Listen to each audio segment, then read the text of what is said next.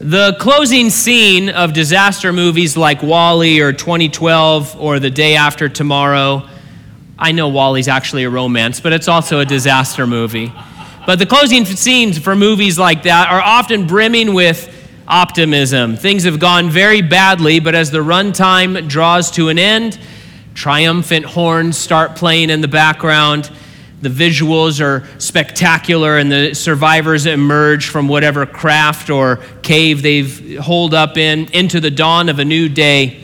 These lucky few have not only made it through the catastrophe, but invariably they've finally learned from all the mistakes of mankind. There will be a lot of work to do, but the outlook is all positive. Now, after more than a year aboard, it was time for Noah and his family and the animals to leave their floating home. Coming off the ark, they must have wondered what sort of world would be waiting for them. What comes next? Were they going to be placed into a new Garden of Eden, like their ancestors Adam and Eve had been? It wouldn't have been an outlandish thought. What role would sin play in this new world? After all, hadn't God washed all the wickedness away, and weren't Noah and his family declared righteous by God? Yes, Noah had approached God as a sinner, bringing a blood sacrifice in his Thanksgiving offering in the last passage, but really only God knew what the new arrangement would be and what the future would hold. And he had indicated that he was going to make some changes to how things were done. In our text tonight, God explains that despite the cleansing effect of the flood, sin would, in fact, continue to spread throughout the earth. Terrible violence would return, and we humans would have the responsibility, among other things, of keeping that violence in check. And so in Genesis chapter 9, we have the foundations of human government established. Before the flood, there was no official governance. Probably things were settled by the father of a family or the patriarch of a family, but there was no foundation of human government.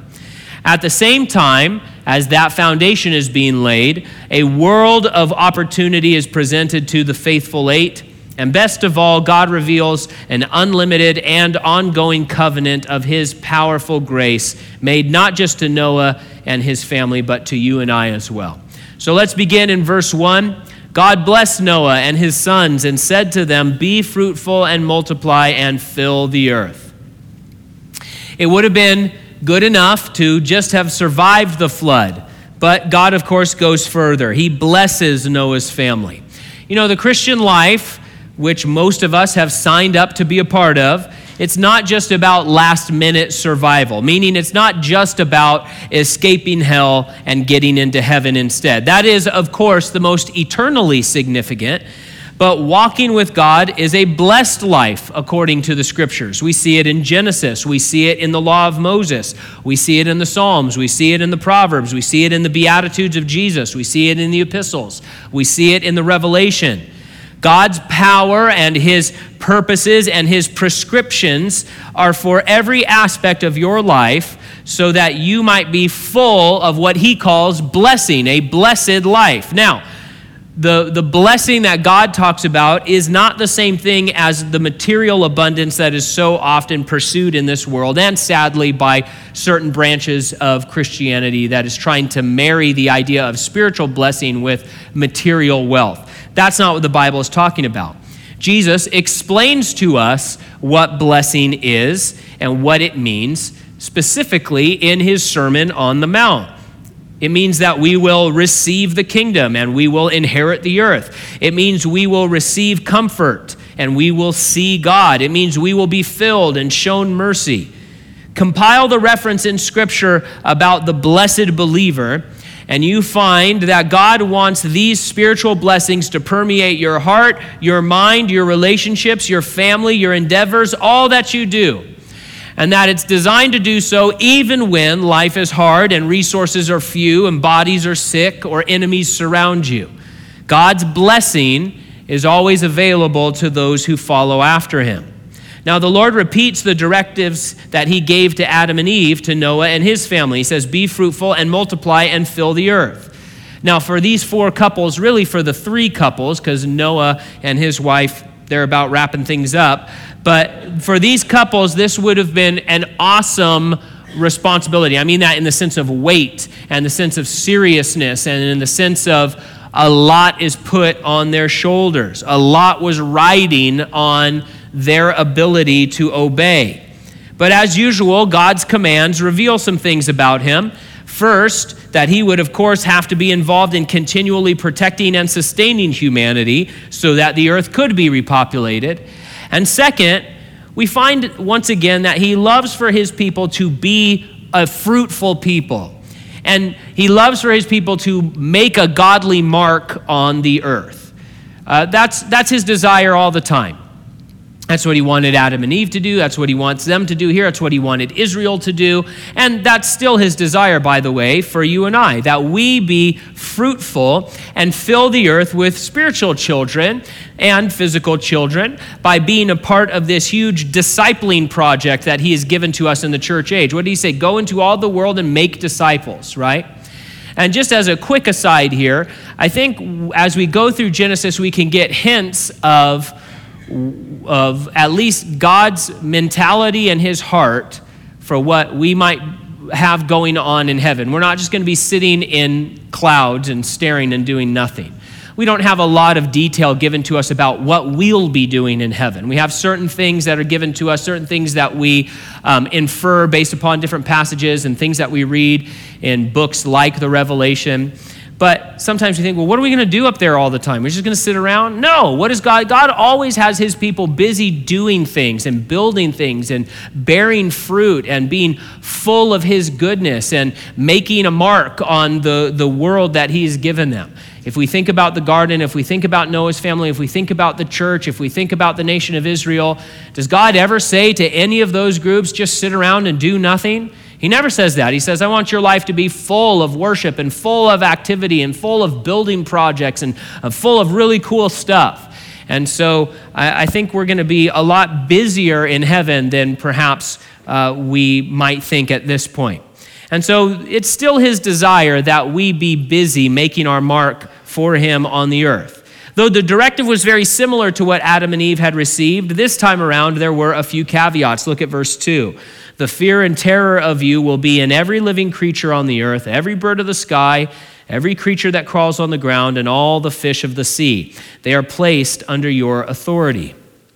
Some commentators believe that before the flood, humans perhaps had a much more direct ability to rule and govern the animals based on how God spoke to Adam and what we're seeing here in comparison. But now God is signaling that some things have changed, particularly the relationship between human beings and the animal kingdom. Because of sin, this world that they were going to repopulate was going to be full of fear and contention and conflict and death. Animals would now fear men. And scientists still today point out that even apex predators, with all their immense strength and ferocity, they fear man, even when man is not being necessarily hostile or threatening towards them. There's still this baseline fear of human beings. And verse 3 gives us at least one reason why. Verse 3, every creature that lives and moves will be food for you. As I gave the green plants, I have given you everything. So for over 1,000 years of human history, men had been vegetarians, or at least the godly people had been. Now there was nothing off the table, proverbial or literal table. They could eat any animal that they wanted to. In fact, God's telling them that eating meat was going to be a necessary part of their food pyramid. Now remember, the original audience of Genesis was who? The children of Israel. They were the first people to read this book. Moses is writing these things down and compiling these things, and he's going to deliver them to the children of Israel first before we get it, right? So they're the original audience. And after reading Genesis, what are they going to read? They're going to read the rest of Moses' books of the law given to him by God on Mount Sinai. And in that law, it was going to demand of them quite a few very strict dietary boundaries. Lots of dietary restrictions, lots of animals they couldn't eat. One might think, wait a minute, if Noah could eat any animal, what gives? Why can't I eat any animal? Because God is saying here, you can eat any animal. Any animal that lives, go to town. Just eat that thing up. And yet the original audience is going to be told, you can eat practically nothing. You can eat, you can eat this but not that, that but not this. There's a personal application for us here. But first, we need to realize something that the Bible reveals to us. And that's that God dealt with different people in different ways at different times. The book of Hebrews opens with this very thing, the way that God reveals himself and spoke to people. We call these periods, these different ways of God dealing with people, we call them dispensations. And so we would be identified here as dispensationalists. Okay, so if anybody ever says that, that's what it means. It just simply means that God deals with his people and deals with the people of the earth in different ways at different times. It doesn't mean people are saved in different ways. We're saved the same way that Abraham was saved, right? By believing God, and God accounts it to us as righteousness. But as far as the interaction between God and man and what he requires of people in their relationship with him, those things were different from time to time. And we can, of course, prove it. That's why you're not only allowed to eat shellfish today, because you are, even though the Jews would not be, but more importantly, it's why you didn't have to bring a lamb to church this evening for us to ritually sacrifice. Right? We joke about that, but if we were in the temple period, you all would have brought a lamb to church tonight.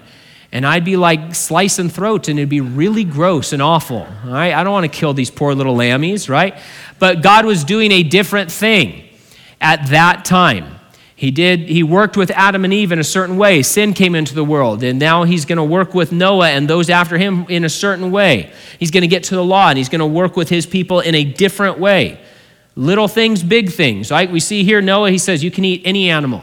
You're going to get to Moses, and he's going to say, no, you can't eat any animal. And it's not because God is changing, but it's because he is doing different things according to his providence and according to the working of his plan of redemption. Now, there is a personal application for us here. Sometimes God may ask us to submit to a certain restriction for a period of time in our walk with him. Maybe it has to do with your personal liberties as a Christian. Maybe it has to do with some dream that you have for your life about what you want to happen in your future. There are going to be times where God says, hey, I have imposed restrictions on you because I know that this is what's best, or this is what I desire for you and the testimony I'm building in your life. Great. And then sometimes God does not impose those same restrictions on you in a different part of your life. Here's a biblical example. In Matthew chapter 10, Jesus brings his disciples in, and he says, I want you to go out and preach to the towns around us. But here's the deal. You don't get to bring anything. You don't get to bring a traveling bag. You don't get to bring money in your belts. You don't get to bring an extra shirt. You don't bring anything. Okay, we'll go.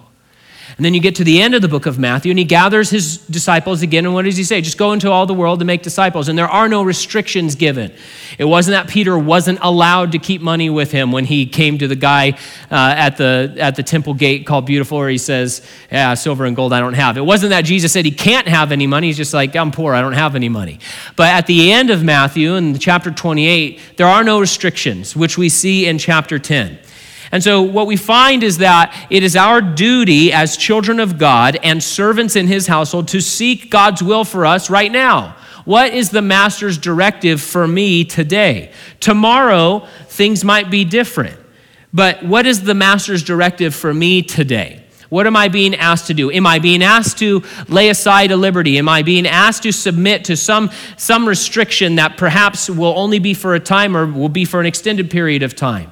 But our master has an intention for us, and he has directives for us, and he has a plan for us. And we're not to take the reins of our walk with the Lord or the reins of the yoke that he puts on us and try to go our own way, but to just submit to the road that he wants us to plow in at the time. Verse 4 says this, however, you must not eat meat with its lifeblood in it. Blood in meat is a significant biblical issue. It keeps popping up. It appears here and under the law. It appears in the time of the kings. There's some problems there with it. It appears again in the book of Acts, big divisive part of the relationship between Jewish Christians and Gentile Christians there in the book of Acts. They had to have a whole big meeting about it. A careful reader of Scripture will have to, at some point, ask themselves, okay, is it okay for me to eat a piece of meat cooked rare, right? Is it okay for you to slap a steak on your plate and a bunch of red stuff's coming out? Because this keeps coming up. And what about the Jerusalem Council? Well, let's talk about that for just a minute. First of all, that red liquid coming out of your steak isn't blood. It's just not. It's called myoglobin. All the meat that we eat, it's been drained of its blood. And you can look this up in lots and lots of different places. It's not blood, it's myoglobin. And what about that perfect slice of sushi, though? I've discovered in the last couple of years sushi. It's not bad. Give it a try. Listen, some of you know me, and some of you don't. And all I'm saying is, if I'm saying that sushi's good, probably every single person in this room would like it, because I don't like anything. And so, but what about sushi, a raw piece of fish? Am I allowed to eat that? You know what's interesting? I found this remarkable. I was so surprised to learn that raw fish has long been considered kosher even by the rabbis of Israel in their writings and their teachings, as long as the fish itself was on the approved list. It had to have scales and fins and things like that. But so sushi's good to go too. But more importantly, we don't make our spiritual decisions based upon myoglobin or rabbinical teachings. What does the Bible say? The New Testament clearly explains that nothing that goes into your mouth can defile you when it comes to your diet. Jesus said so. And Paul reiterated multiple times that nothing is unclean to eat in and of itself, okay? But now, let's set that aside for a minute. So eat a rare steak if you want, that's fine. But let's look at this another way. Given the strong prohibitions on the eating of blood throughout the Old Testament, and given how seriously God's people took those prohibitions, particularly the Jews, throughout the time from the law, from Noah forward all the way through into the time of the Acts and the time of the church, given how serious of an issue this was, imagine how startling and controversial it really would have been to hear Jesus Christ say, "The one who eats my flesh and drinks my blood has eternal life." That's weird. It would have been a shocking thing to hear if you were a devout Jew, a Jew who cared about the Word of God. You would have said, "What is going on here? This is running contrary to what I was understanding about the law and rules and regulations." And of course, Jesus said, "Hey, I came to fulfill the law." And this isn't about just doing a list of do's and don'ts and that's how you're good. This is about a heart connection to God. This is about a heart submission to God and receiving the life that God wants to give you. And so what we find through Jesus' statement there is that you and I, as believers, are called into a living communion with God, our Creator, not some ritualistic arrangement that's been drained of all the lifeblood. Some drained piece of meat that's been in the freezer for a while, and you cut it up and you cook it up and you call that a relationship with the Lord. No, we are to consume ourselves with the living Jesus Christ, making his life our life, his mind our mind, his heart our heart, with his blood washing all of us, head to toe, inside and out, bearing away our sin, and then going on day by day, feeding on him for life. It's a graphic image because it's supposed to be, because we're supposed to see just the visceral intimacy that God wants to have with us, a living relationship, not a sterile one, not a ritualistic one, not a legalistic one, but a very close one. Verse 5, "And I will require a penalty for your lifeblood. I will require it from any animal and from any human. If someone murders a fellow human, I will require that person's life. Whoever sheds human blood, by humans his blood will be shed, for God made humans in his image." God keeps track of every single human life, every single one. Not just the important people, all the people from all of human history, God keeps track. In fact, the Bible tells us that God keeps track of every living thing, even the life and death of sparrows Jesus talked about in Matthew chapter 10. But to God, human life is so much more important, so much more significant, so much more set apart that it, above all other creatures, must be preserved and protected and paid back life for life in the case of murder. Now, capital punishment is a sensitive and controversial issue. Most Americans polled now oppose the death penalty. Among Christians, there seems to be a growing hostility towards it. In December of 2020, Relevant Magazine published an article titled, "All Christians Should Oppose the Death Penalty." And so it's something that comes up. Maybe you've talked about this over the Thanksgiving table. Maybe you've had, a Facebook back and forth with a family member or something about it. Now listen, I'm not trying to make light of this issue. The application of the death penalty and how we do it as a society and where we aren't so good about applying it and where we are better at applying it, that's a very complicated issue worthy of a lot of discussion, okay? So the application of how, let's call it America, how America does the death penalty, complicated, it's worthy of discussion, that's fine, right? But at the level of principle, the principle of capital punishment is a God-given, God-sanctioned thing. We see it here. We see it under the law expanded. And listen, people say, okay, but yeah, we did away with all of that. We did away with all of that when Jesus came and fulfilled the law. Except for that, this principle is continued in the New Testament through the teaching of the apostles. Not only did Paul talk in detail about this in the book of Romans and about how even wicked governments are right to wield the sword in bringing justice, capital justice, onto murderers. But this was interesting. This was pointed out in a couple of the commentaries. Paul the apostle supported capital punishment to the level that when it came to his own personal criminal case, he said before the judge, "If I have done anything worthy of death, go ahead and execute me." That's how much he supported capital punishment, right? He didn't say, "Hey, it's wrong for you to execute me if I've done anything worthy of death." He says, "Hey, I'm on board with this." But his point was, I haven't done anything worthy of death, and so you shouldn't kill me. Now, God hates murder, and he's very serious about it. And a government executing a murderer is not the same as a person murdering another person. It just isn't. Sometimes those who are principally opposed to capital punishment will say, it says, hey, thou shalt not kill. God's not talking about governments dealing with murderers. In that very same law, he's going to go on and say, but yeah, thou shalt not kill. By the way, if you kill, if you kidnap, if you do this, if you do that, if you profane the Sabbath, you're going to be executed. So obviously, it's not saying that in no case can human beings take the life of another human being. In fact, much the opposite. Now, God does not condone vigilantism. He never has, and he doesn't. Now, it's also not that he never allows mercy for murderers who have repented. He did in many cases. Paul himself had been a murderer. God showed him mercy. Moses, the author of this book, was a murderer. He was shown mercy. David, a man after God's own heart, was a murderer. He was shown mercy.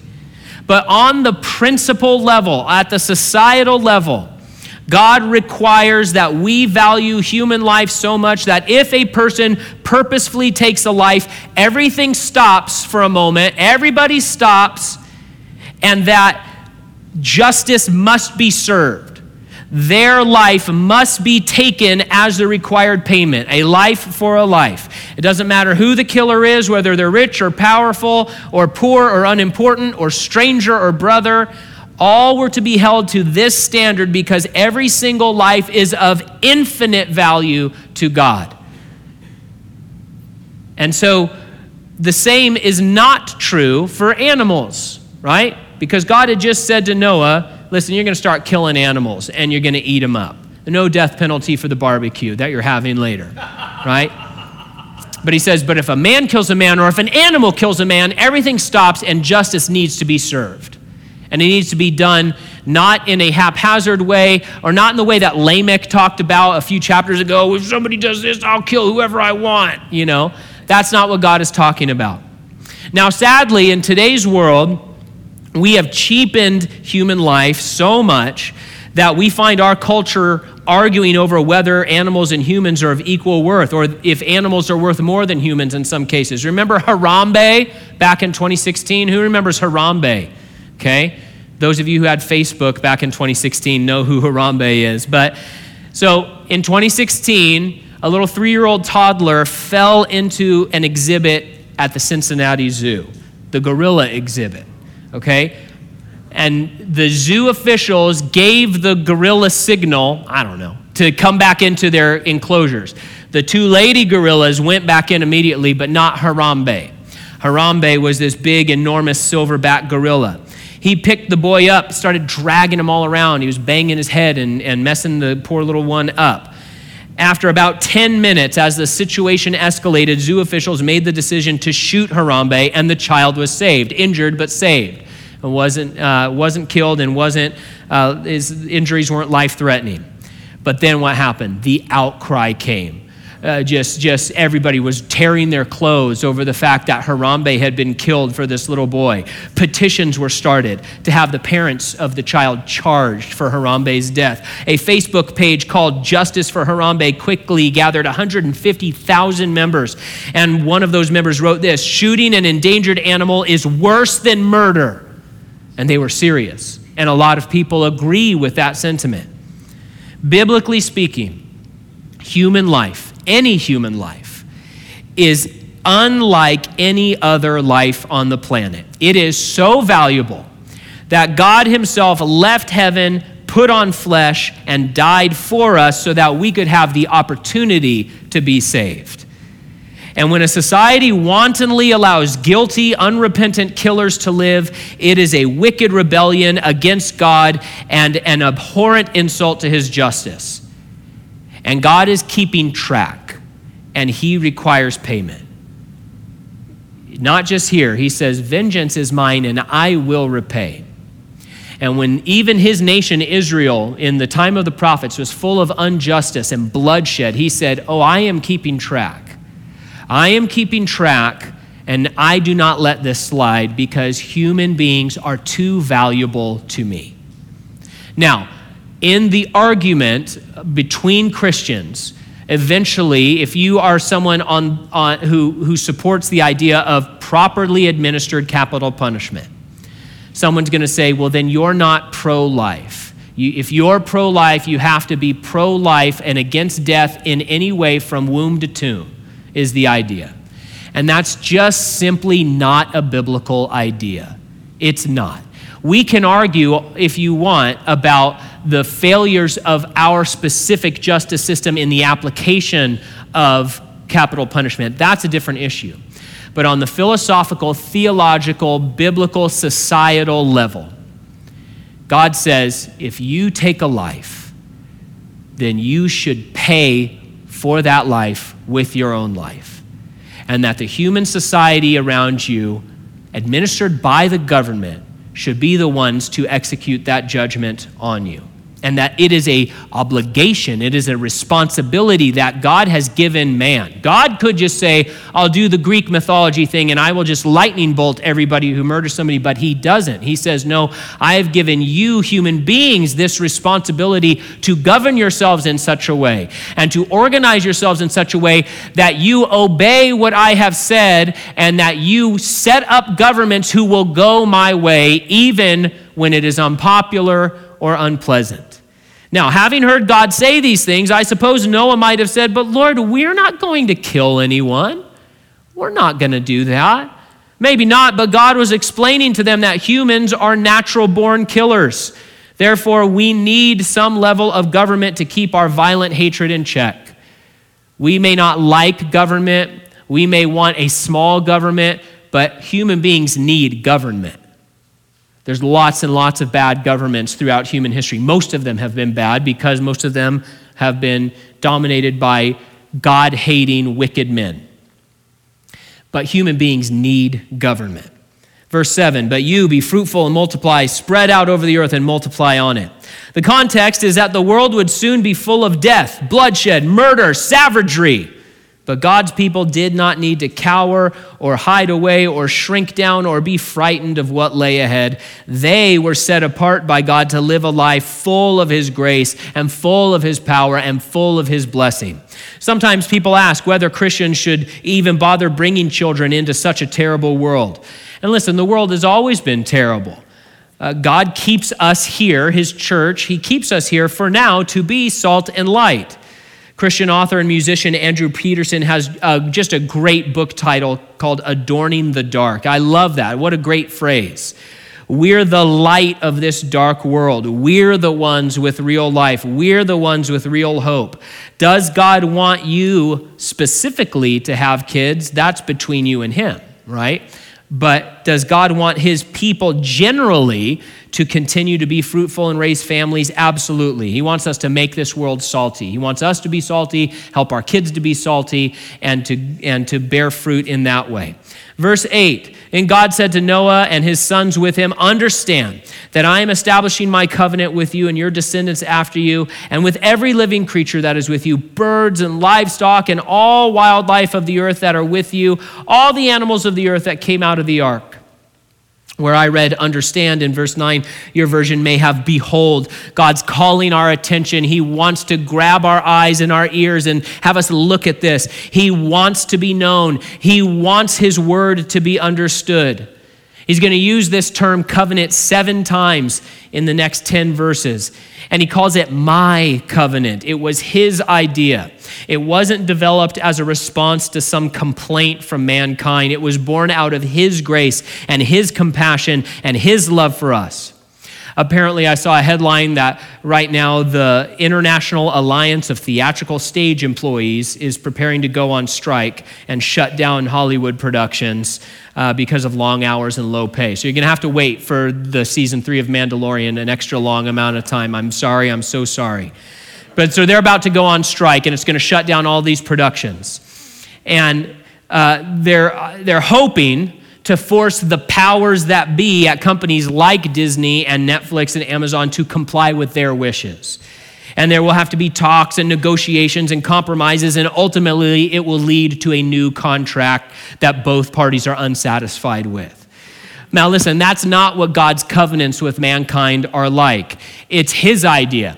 He showed up to this meeting with this covenant.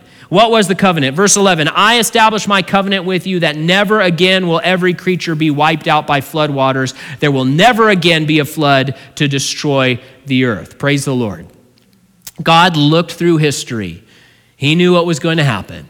And yet, here's what he said. You guys, things are going to get really bad. They're going to get really bad. Even though sin is going to spread and violence is going to once again saturate the earth, humanity is going to unify in rebellion against me at the Tower of Babel. Even the Nephilim are going to return. Despite all of that, even still, I will not again destroy the world with a flood. This is, by the way, another nail in the coffin of the theory that the flood was local rather than global. If the flood was local, then God is a liar. Then he has not kept his promise here. There have been many deadly floods throughout history. And of course, in 2004, the Boxing Day tsunami killed over 200,000 people across thousands of miles and over a dozen countries in just a few hours. And so no, the flood was global in the book of Genesis. Verse 12, and God said, this is the sign of the covenant that I am making between me and you and every living creature with you, a covenant for all future generations. I have placed my bow in the clouds, and it will be a sign of the covenant between me and the earth. Whenever I form clouds over the earth and the bow appears in the clouds, I will remember my covenant between me and you and all the living creatures. Water will never again become a flood to destroy every creature. The bow will be in the clouds, and I will look on it and remember the permanent covenant between God and all the living creatures on the earth. And God said to Noah, this is the sign of the covenant that I have established between me and every creature on the earth. The symbol of the rainbow has, of course, been hijacked in our culture. It means something very different than it does here on the pages of Scripture. But let's set that aside and look at what we see here. What an incredible, tender thing God did in giving us this sign of his promise. Think about it for a minute.